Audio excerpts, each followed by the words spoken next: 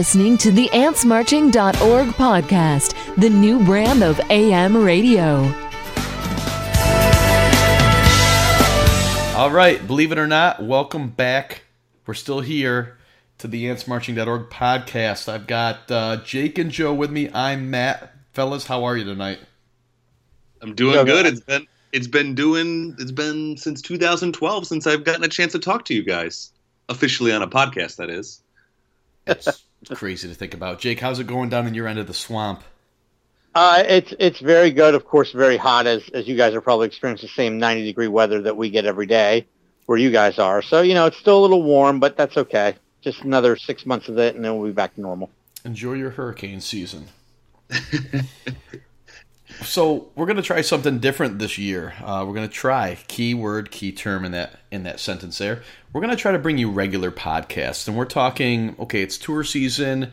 We're going to go for somewhat of a midweek, weekly, or at very worst bi-weekly podcast episodes. Maybe 20, 30 minutes, maybe not even that long, but just something to kind of catch you up if you haven't been following the set list, or even if you have, offer some commentary, and hope to even have some Ants members who have been at the shows in that time frame, maybe guest on the podcast, or at least send in some thoughts, and we can relay them to you, see how the shows have been going. So we haven't had a whole ton of news, but just recently some major news has come out, and it relates to one of all of our favorite topics that we've talked about, Jake and Joe, vinyl releases. So, Joe, what have we seen come out here just recently?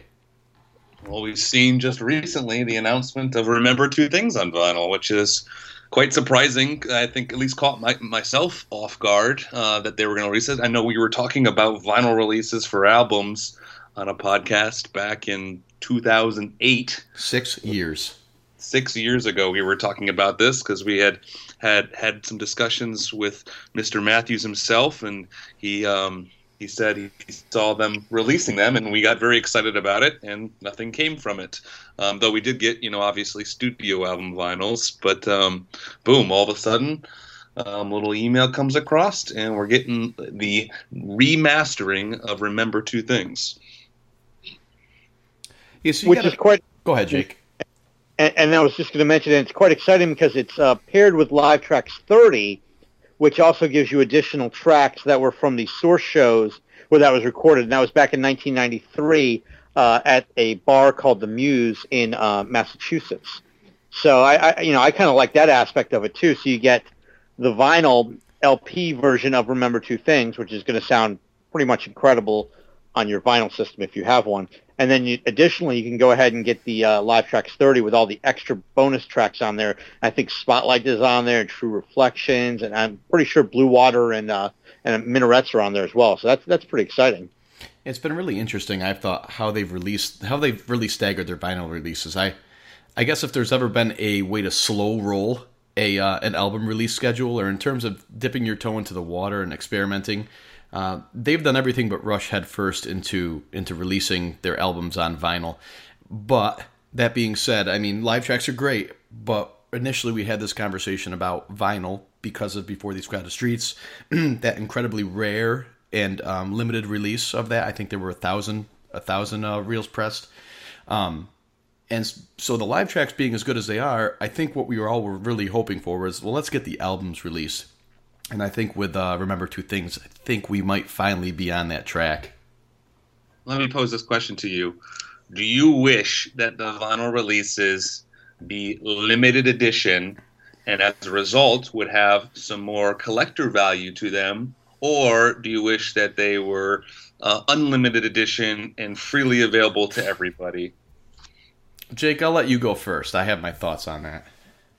Well, my thought is that I don't think that it's possible for the number that they're going to produce, and I have no idea how many they're going to produce.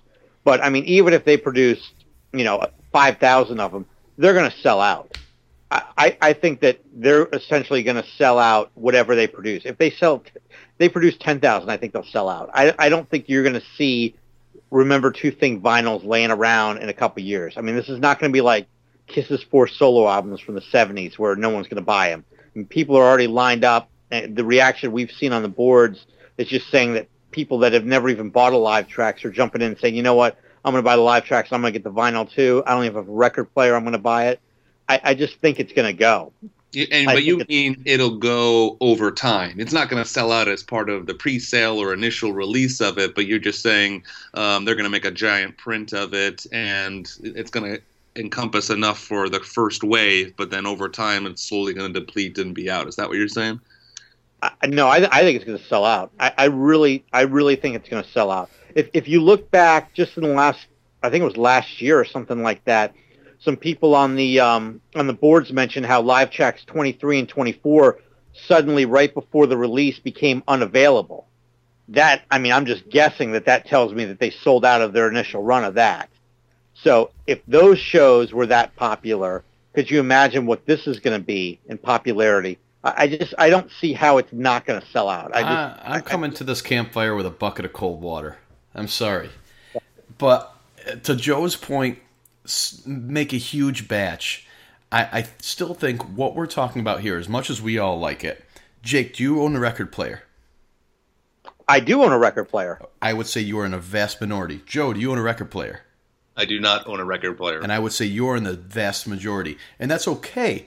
But I think the number, let's say Joe says they make a huge run of these things. That huge run might be 10,000 copies. And when you think about a record release, that is absolutely indie as it gets.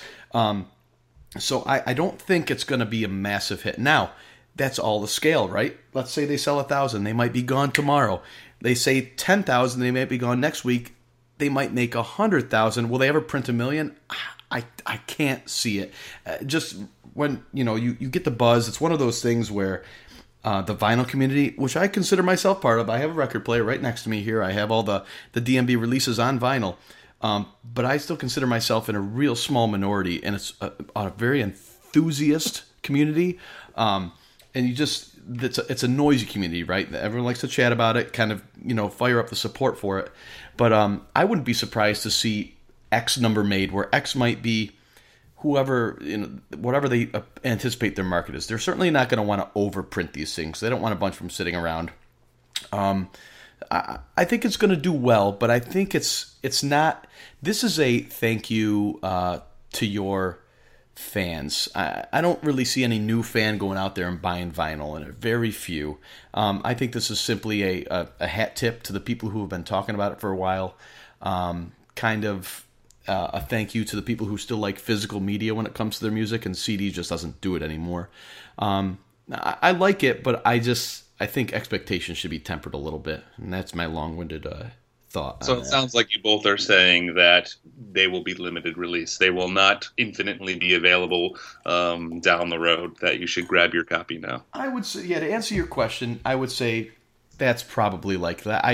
I doubt they'll do more than one run. Maybe a couple. Maybe let's say they guess way off and 10,000 go like that. Well, I wouldn't be surprised to see another run come that way. But, I mean, if they put out a 10,000, and that is a total arbitrary number, I have no idea what the market looks like, and they sell 1,000, it just keeps trickling, that'll probably be it. So if you want it, don't wait.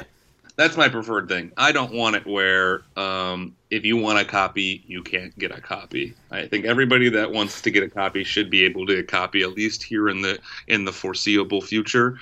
Maybe not forever, but I don't want to create the record day mess that there is of, each store gets 2, and who even knows who gets those, because it seems like they all pop up on eBay the day that they're available for 7 times the price. It should be enough for anybody that wants to get one that should get one. We don't have to create some false demand for it.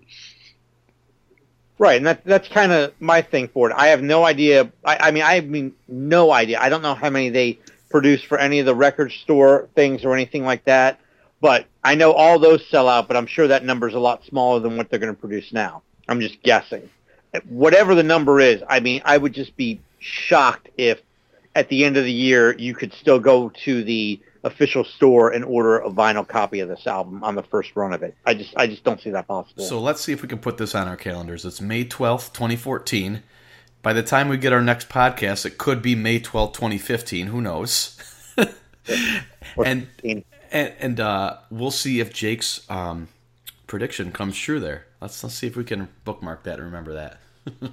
You guys expect it to sound any different? I mean, they said it's going to be remastered, right? So it's not like it's going to be remixed, but just remastered, which I don't know that there'd be a lot of sound difference from just a mastering, but I don't know if you guys have any input.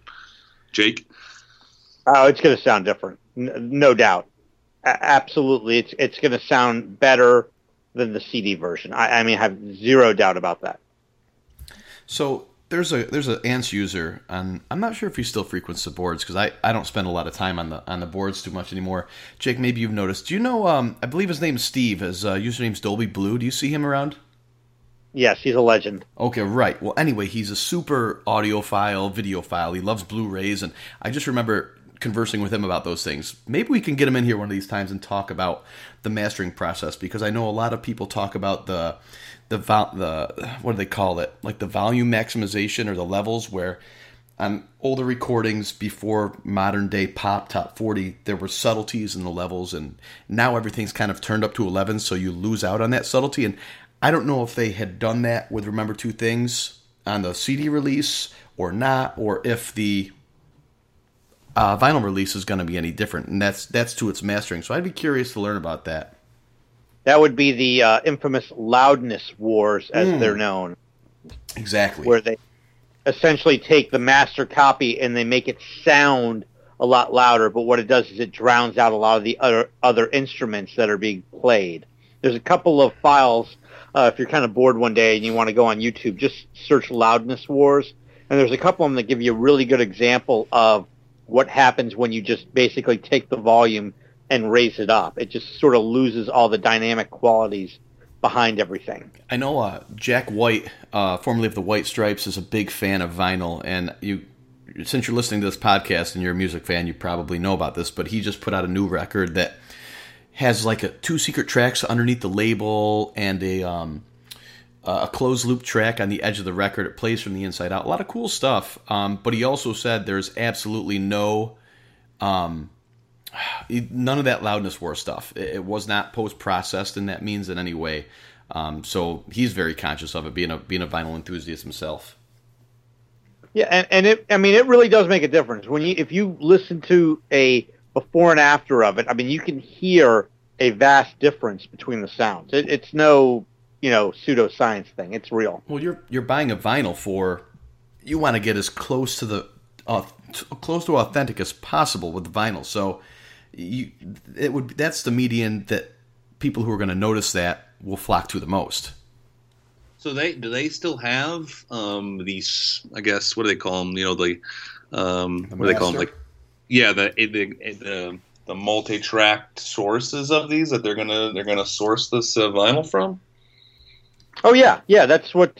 If you read the email that they sent, Joe, which you obviously did, you would see that. Jake, I only look at the pictures. You know that. Yeah, that's very true. It's actually one of the early shows where DMB in 1993 was using a multi-source recorder. There's only a handful of them. Live Tracks 20, which was from the Wetlands, was the earliest that they knew of at the time of a multi-source recording from the band. They released that show. That was the freebie a couple years ago with the Warehouse package. And these shows were also done in that same way. So that's why it's a multi-source mixed down. And multi-source means that every instrument plus Dave's voice gets their own microphone, so you can essentially balance everybody to make the sound as, I mean, what's the best word to say? Maybe as good as possible, just to make it simple. They're isolated recordings that you can then mix in at your own thing. But you're talking about the live show. What about the studio recordings?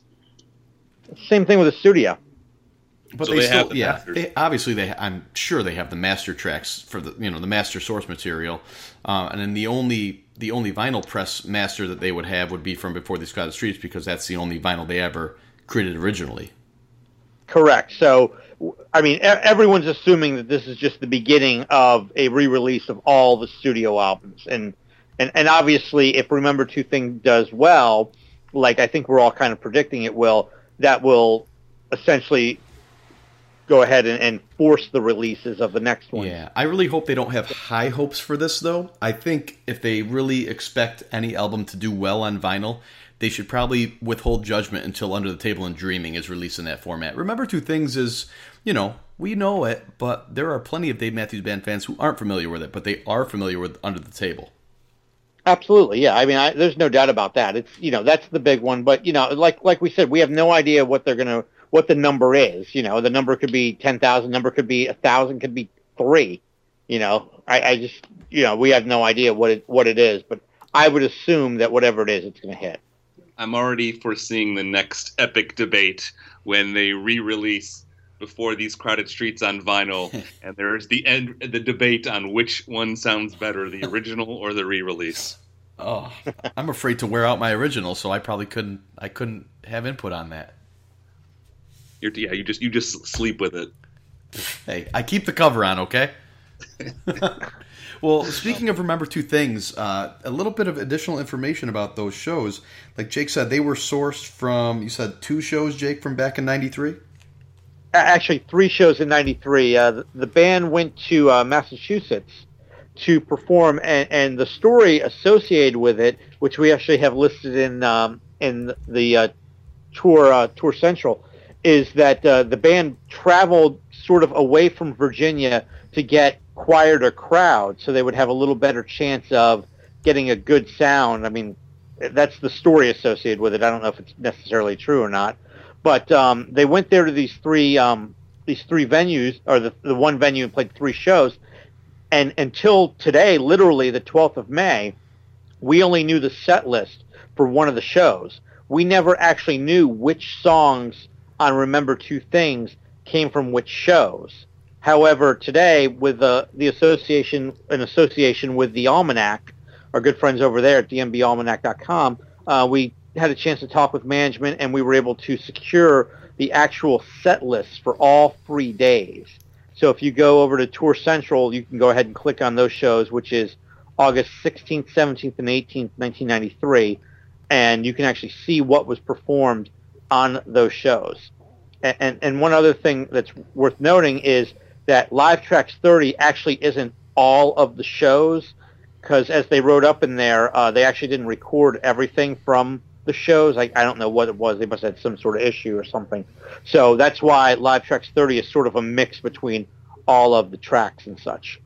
So Jake, as our in-house setlist archivist for antsmarching.org, among other things. Yeah, of course.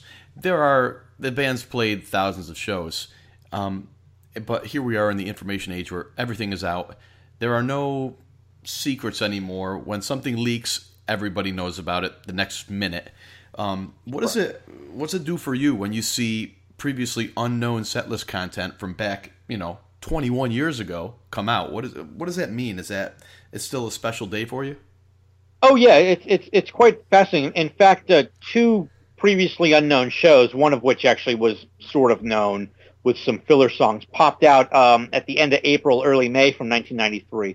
One was from Ziggy's on January 29th. The other was sometime in May of 93, and that was a partial set list. I don't remember which one that was. I don't have it in front of me right now. But yeah, it's still very exciting because I think it's fascinating to see what the band played at that time. And getting back to the ones at the Muse, what's sort of interesting is that they really went through essentially all their songs for the most part that they knew that they were going to try on the album. I think they played Watchtower once. That's the only cover they did, which even for that time was a little uncommon. They didn't play 34. 34 was essentially retired by then. They didn't try 36, which was still fairly new, only a couple weeks old, really. Actually, a couple months old, rather. But other than that, they kind of knew what they were getting into. So that's why it's kind of interesting to look at the set list, too, to see they played a couple songs twice. They played One Sweet World twice because that was something they obviously thought they really wanted to get on there. And you have to assume that if they played it twice, they must have thought, well, maybe we need one more take about it. So that's what's kind of cool to me to watch, to look back at the set list to see what it was. And then when you find a show, like, for example, the January 29th, 93 show that just popped up, that was still when Peter was in the band. So you get a different sound for all the songs. So now you have keyboards on everything. You have the different jam on Warehouse, and Peter sang backup vocals on most of the songs, and it's just different. Oh, it's totally different band at that point, sure. It really is, and really even from January of '93 to the other show that was found, May of '93, it's literally a different sound in 4 months. That's awesome. But this is when you get to hear the band on when they started to spread like wildfire, right? This is the sound that really got people trading tapes and spreading the word about DMB.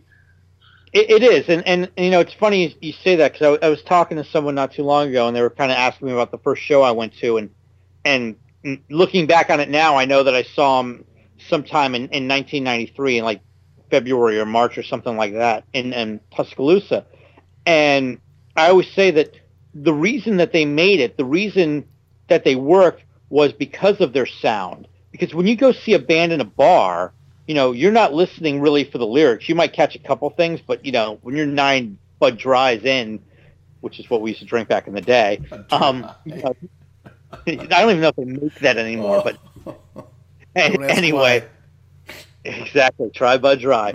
But but you know, you don't pick out the lyrics, but you pick out that sound, and that's why DMB made it, is because of that sound, that mixing that together of everything just works so well. And then as the tapes went around, then you're like, hey, you know what, the guy can write a song too, and the lyrics are pretty good, and it just sort of spread from there.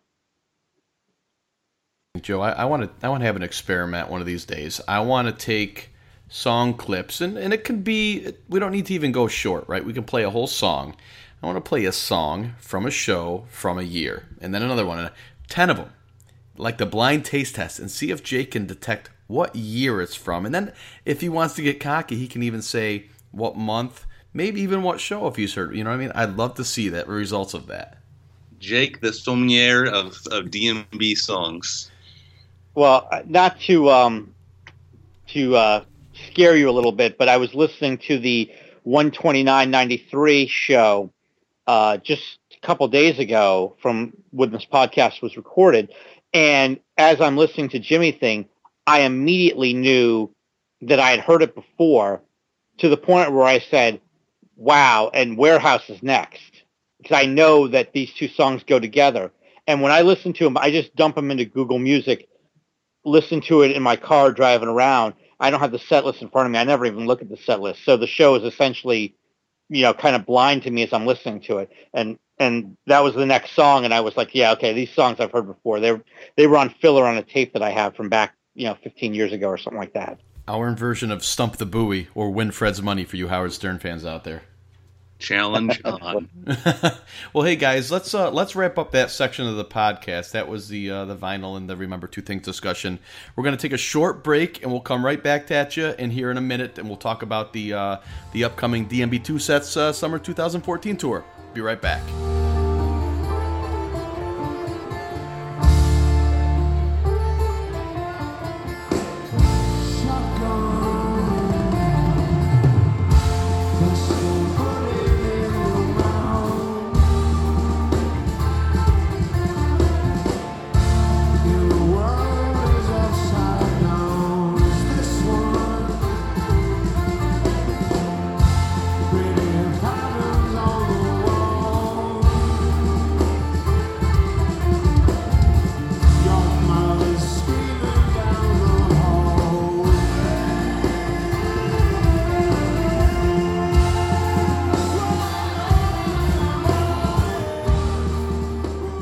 And welcome back to the AntsMarching.org podcast. Again, I'm Matt. I'm here with Jake and Joe. We just wrapped up an awesome conversation about my favorite topic, which is vinyl releases, things like that.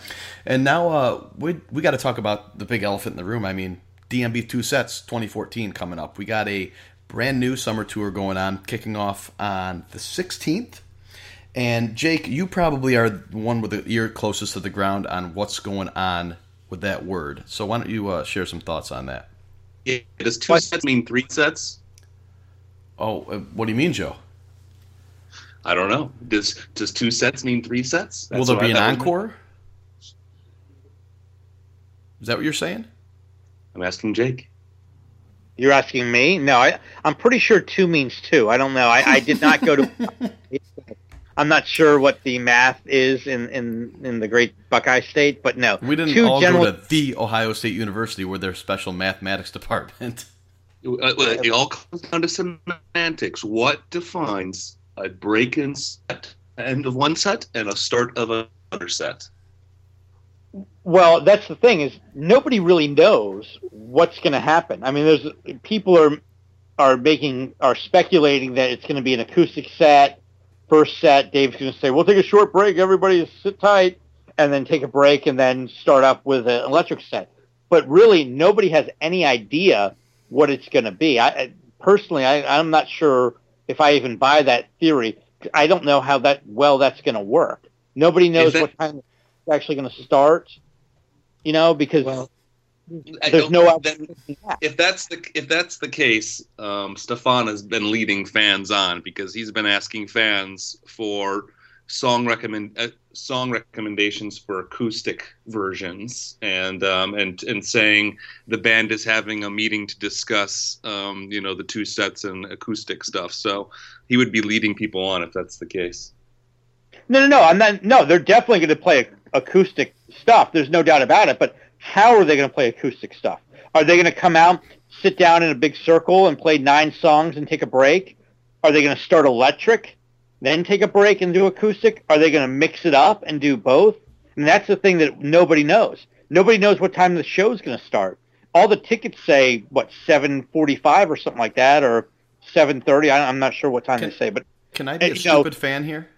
I'm going to be a stupid fan who just has read nothing more than the announcement, and that's it. This isn't going to be a Dave and Tim for an hour and 15 minutes, a 15-minute break, and then maybe 2 hours of the band, or an hour. It's not going to be that. Not according to what everyone's saying. Everyone's saying full band acoustic. I don't know what the hell that means. That's what nobody knows what that means. All that means is that Tim no longer plays electric guitar. That's what that means to me. Well, I mean, you're going to have Stefan on an acoustic bass, I would assume. Boyd played an acoustic violin 2 years ago, so that's not that big of a deal.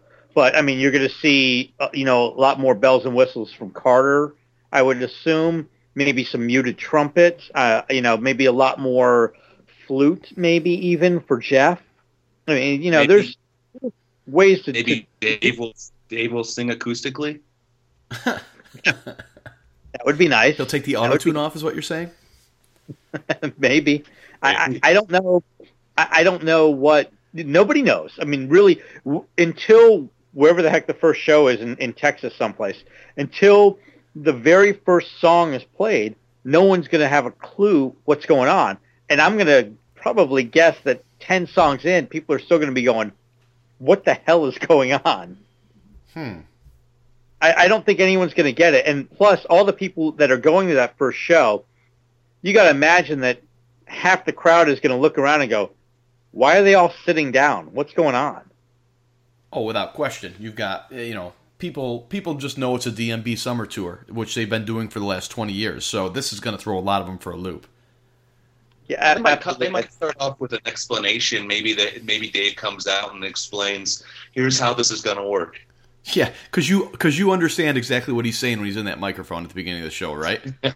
He goes, yeah, that's all, every time. He could say anything at that point, and they're like, yeah, all right, great. So true. It's like the cover song they did in Charleston, and they did what's that Randy Newman song? Sail Away. They did Sail Away by Randy Newman, a completely obscure song that nobody knows. I mean, literally nobody knows it, but it says Charleston in the song. So when the people of Charleston hear Charleston, like, yeah, all right. The song's about slavery. The song's about taking Africans in Africa and throwing them on a ship and shipping them to America. And they just happen to land in Charleston. Hey, it's in Charleston, all right, yeah. Very high. Nobody has a clue. It's the same thing when he gets up there and talks. He can say whatever he wants. He say, hey, everybody, turn to your neighbor and go ahead and punch him in the neck. Yeah, all right, great. No clue. Well said. Thank you. Jake hasn't thought about this before. No, not at all. It's true. I mean, it doesn't. There's nothing I would enjoy more than for Dave or anybody to get up and say, "Hey, we're gonna do something different. We're gonna, everyone's gonna sit around. You guys should sit down and just take a break and everything." And the second he says that, someone's going 41. Yeah. And again, too, is one of the hallmarks of a DMB show is the energy, and not that acoustic isn't beautiful, but there is something to be said, whereas it doesn't necessarily fit in, I would think. And again, this is speculation. We don't know what it's going to be like. I'm sticking to my guns, and I'm telling you, I think it's going to be mostly a Dave and Tim thing. Maybe Carter joins them. I wouldn't be surprised to see only 3 people out there at once on most songs, if that. And they might swap in and out here and there, but we're going to see a Dave and Tim-esque set, is my guess, and then the band's going to come out and blow it out. That's what I think.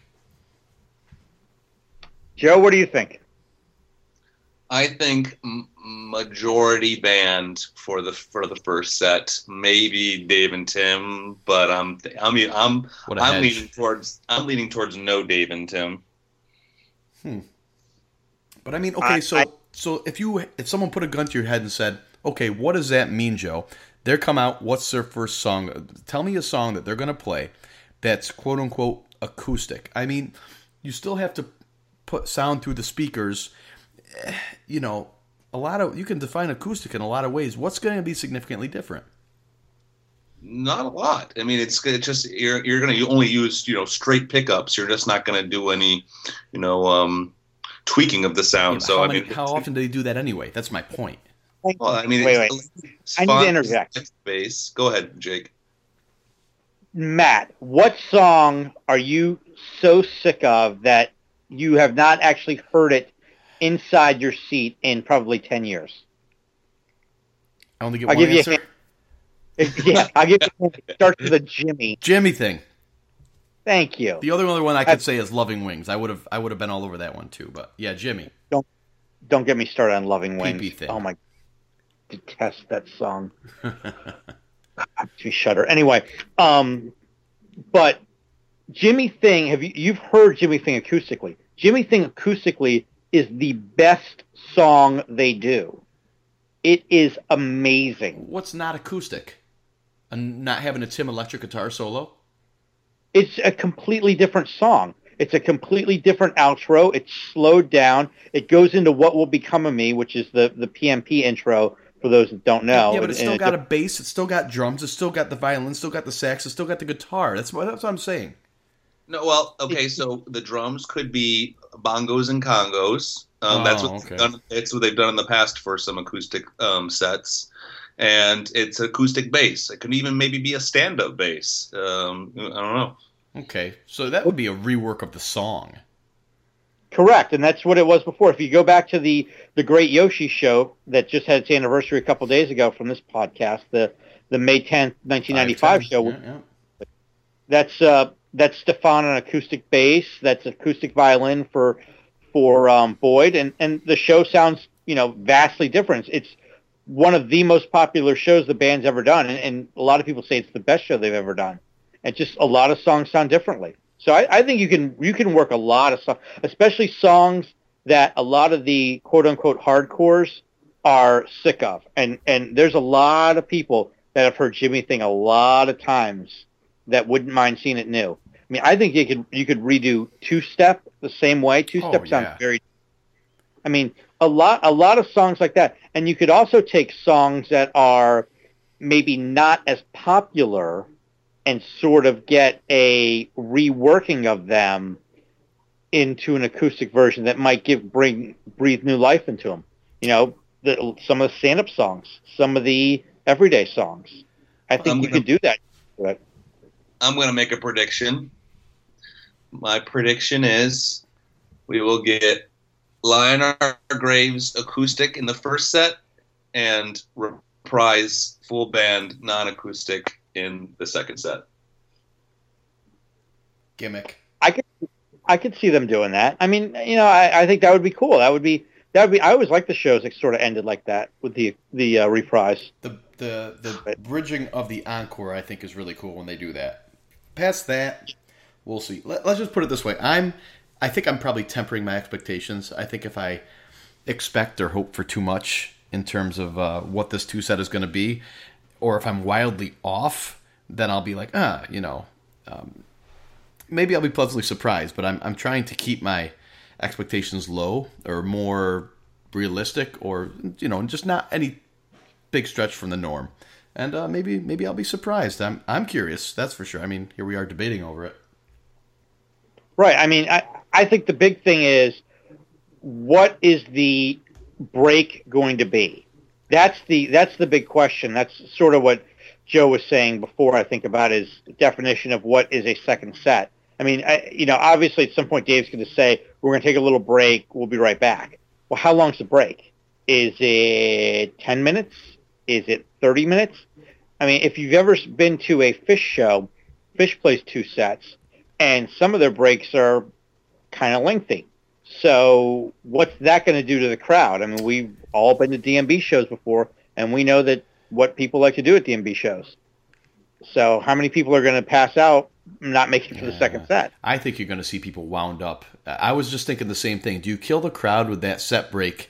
And I think what you get is a little bit of a mini encore break where the people are just pumped to just get back out here. And that might evolve over the course of the tour as well. You might see it start with planning. They might want a 25-minute break, and they might say, we can't hold these guys off. We're going to have to cut it down to a 15 or 10-minute break. And that'll be interesting too. Let's go ahead, Joe. Let's do a podcast between the two sets. Yeah.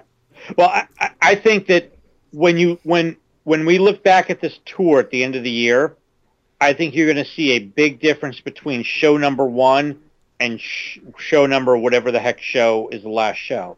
I think you're going to see a big difference in the set style and everything. I mean, all the tours change. I mean, you can go back and do that for every year, but I think you're really going to notice it this year, among others.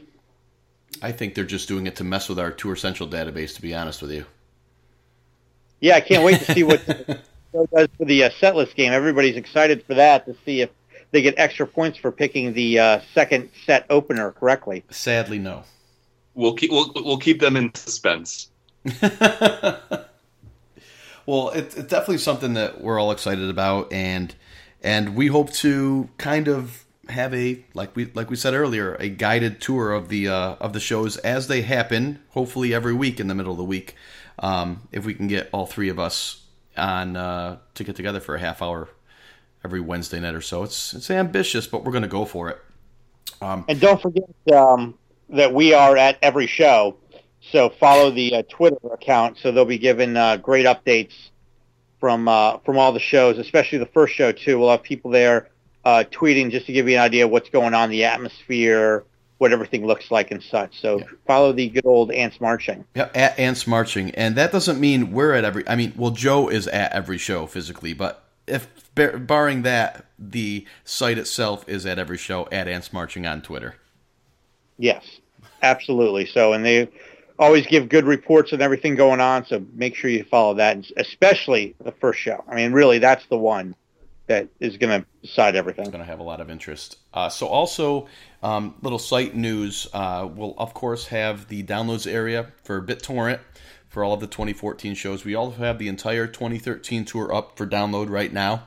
If you want to hop over there and get some of the recordings from last year to warm yourself up, kind of get yourself back in the DMB dancing mood. Also, as part of Tour Central, we've kind of done a slow roll introduction of this feature. And Jake, you can talk a little bit more about it, but from what I understand, it kind of was born out of an Ants Plus community idea with per song voting. Jake, give me a little bit more on that. Yeah, it's pretty simple. One of the guys came up with it, and just basically you have three choices you can assign to a song. It's a +1, a 0, or a -1. And really the way you define that is up to you. It could be +1 could be a positive thing for that song. I really like that song. Or it could be I really like that version of it. 0 would be sort of a neutral feeling on it. And a -1 would be I'm not a particular fan of this song. And you can assign that on all your shows, and it basically gives you a total score on the whole show as you kind of go through and put in 1s, plus ones or zeros or minus ones, depending on the song. And a lot of people have already started that. We put it in about a month ago or so, maybe a little bit more. Like you were saying, it's sort of like a cold open to it, sort of like a slow rollout, just to kind of feel around and see what it would do. But it provides you sort of a great way to look at it. And there's a nice graph that's built in there to give you sort of like an ebb and flow to the show to see which songs are popular with the people that were there. And it really kind of gives you an idea of, A, what you think versus everybody else, and B, which songs really don't work. Right, and it doesn't necessarily need to be how you feel about that song. It's also the context. Oh, how does that song in that position after that song and maybe before this song, how does that fit? So you might love the song, but it just might be a terrible place in the show. It might have been a show killer. And it's all specific to the song on the set that is being played, which is really cool context. And whereas a single user's data on that show or a couple shows, by itself, it's cool for that user and see how they stack up against the users overall, users who are at the show and users who were not at the show. We break out all three, which is really cool to get to see the contrast between the two. But really what's going to be, I think, really cool about this feature that we're all excited about, and it's not built in yet, is going to be the analysis of this data. So once we get a certain amount of data, as it just keeps going and going, we get more of a accurate picture of the general community. We're going to be putting some analytic pages up. So for you stat nerds out there, you're going to be able to see what the most popular song from all the shows the tour was, or maybe what was the biggest average drop off from song A to the song right after. I mean, where do we see the biggest fall off the cliff? That'll be like the biggest drop off. You'll be able to see the most hated song of the tour, the highest rated show, highest rated song, highest rated 3-song run, maybe highest rated 4-song, 5-song run, or worst 3-song run. I mean, we can do all kinds of stuff like that, and it all depends on the data. So hey, go to Tour Central, make sure you're signed into Ants. If you've been to shows, if you've not been to shows, it doesn't matter. Go ahead and rate the shows.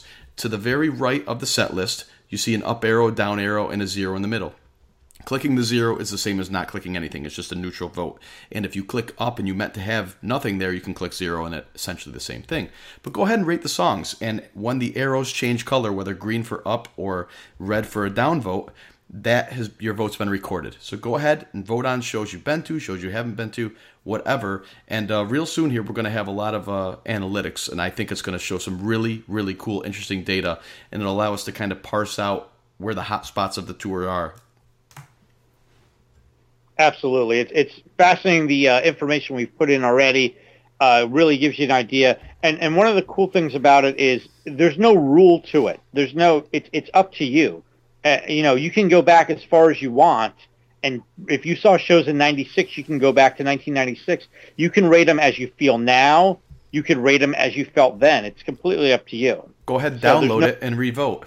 That also. Yeah, you could do that. I mean, this is something I've talked with a couple of people before. I went back and I went to 1996, and I was rating a couple shows I saw that year, and I distinctly remember I voted a -1, a dislike for Too Much. Well, I actually like Too Much. I like it a lot now in shows. I've liked it for a good 15 years now. But at the time when that song came out, that was my pee break, really. I didn't really like it when it first came out. So for the first 2 years, I went back and tried to put myself in that mindset, said, I didn't like it back then. It was a -1 for me back then. But then in like 99, 2000, I was like, hey, you know what? I kind of dig this song now. I'm getting into it. So I liked it then. In 2004, I actually didn't like it when they did that ridiculous slowdown garbage that they actually brought back in Australia this year. That I hated that. So that was a minus for me. So that's a good example of what one song could be sort of like different rated for me, even though it's essentially the same song. That's a really good point. I think Joe really did a good job with the graphs, that piece of it, and splitting up based on who was there, who wasn't there, and then the overall community average. It's just something that if you're into big data, it's just going to be a really cool way to analyze how the tour flows out. We're really psyched about it, and you should definitely check it out and go ahead and start voting. I mean, it's free. What the heck? Yeah. And one other thing that we're also doing is we find that our tour database. Really, one of the powerful things about Ants is that it integrates with every area of the site. You know, you have your personal stats, you can do the set list game, all kinds of cool stuff with that. We're also tinkering with bringing that part of the site over to the forums. We know a lot of you guys chat on the forums and spend most of your time there. And then, you know, one of the things that people say, how do I share my tour stats? And some people will put links in their signature. Well, that's not necessary anymore. We put a link in the post bit, which is basically the left-hand side of every post where your name is, your avatar, your title, things like that. The link to the amount of shows that you saw, and that when you click that link, it will bring up your personal tour stats page, is going to be on every single one of your posts. And we plan on adding a little bit more information in terms of maybe the rarest song you ever saw, or what song you've seen the most, things like that. But right now it just shows how many shows you've seen, and if you click that number, it brings you to your tour stats. So we're integrating that into the forums a little bit more, and we're excited to kind of overlap some features of the site and take advantage more of the integration. Matt, I have a quick question about that. Yeah. Did you say Avatar? Did I say Avatar? Isn't it Avatar, like the movie? I think it's probably a coin flip answer, depending on who you ask. I mean, it's not like Wi-Fi versus Wi-Fi. You know, it's really Wi-Fi. Close. No, bad analogy. Not even close. Okay, it is Avatar, right? It's not Avatar. Maybe Webster's. I don't know. I'm just making sure. I don't want to think that I've been mispronouncing it all the time, or maybe I'm saying the name of the movie wrong. I'm going to say one out of every two people over there who are listening might be nodding, but the other half are nodding with me. So, I've heard. Thank both. you for wasting. What do you think, Joe? Tiebreaker. I've heard both. Thank you. I smell an Ants poll appearing in the non-DMB side. You mean the 20 forum? Yes, it hasn't been the 20 forum for a while. It was about an hour ago. You're welcome. Was it? Wow. I have to log into the site. Holy cow. Well, who can blame you? You were watching Jack Bauer rip through it again, so who can blame you for not being on the site? I was, and I haven't even spoiled it for my good friend in the West Coast. I know. Which is very nice. It's all downloaded, ready to watch as soon as we hit the stop button here. But speaking of the stop button, we're going to take one more quick break. We'll come back. We'll take a couple questions from the Ants Twitter feed, and then we'll get out of here and let you guys get back to whatever you're doing. All right, we'll be right back.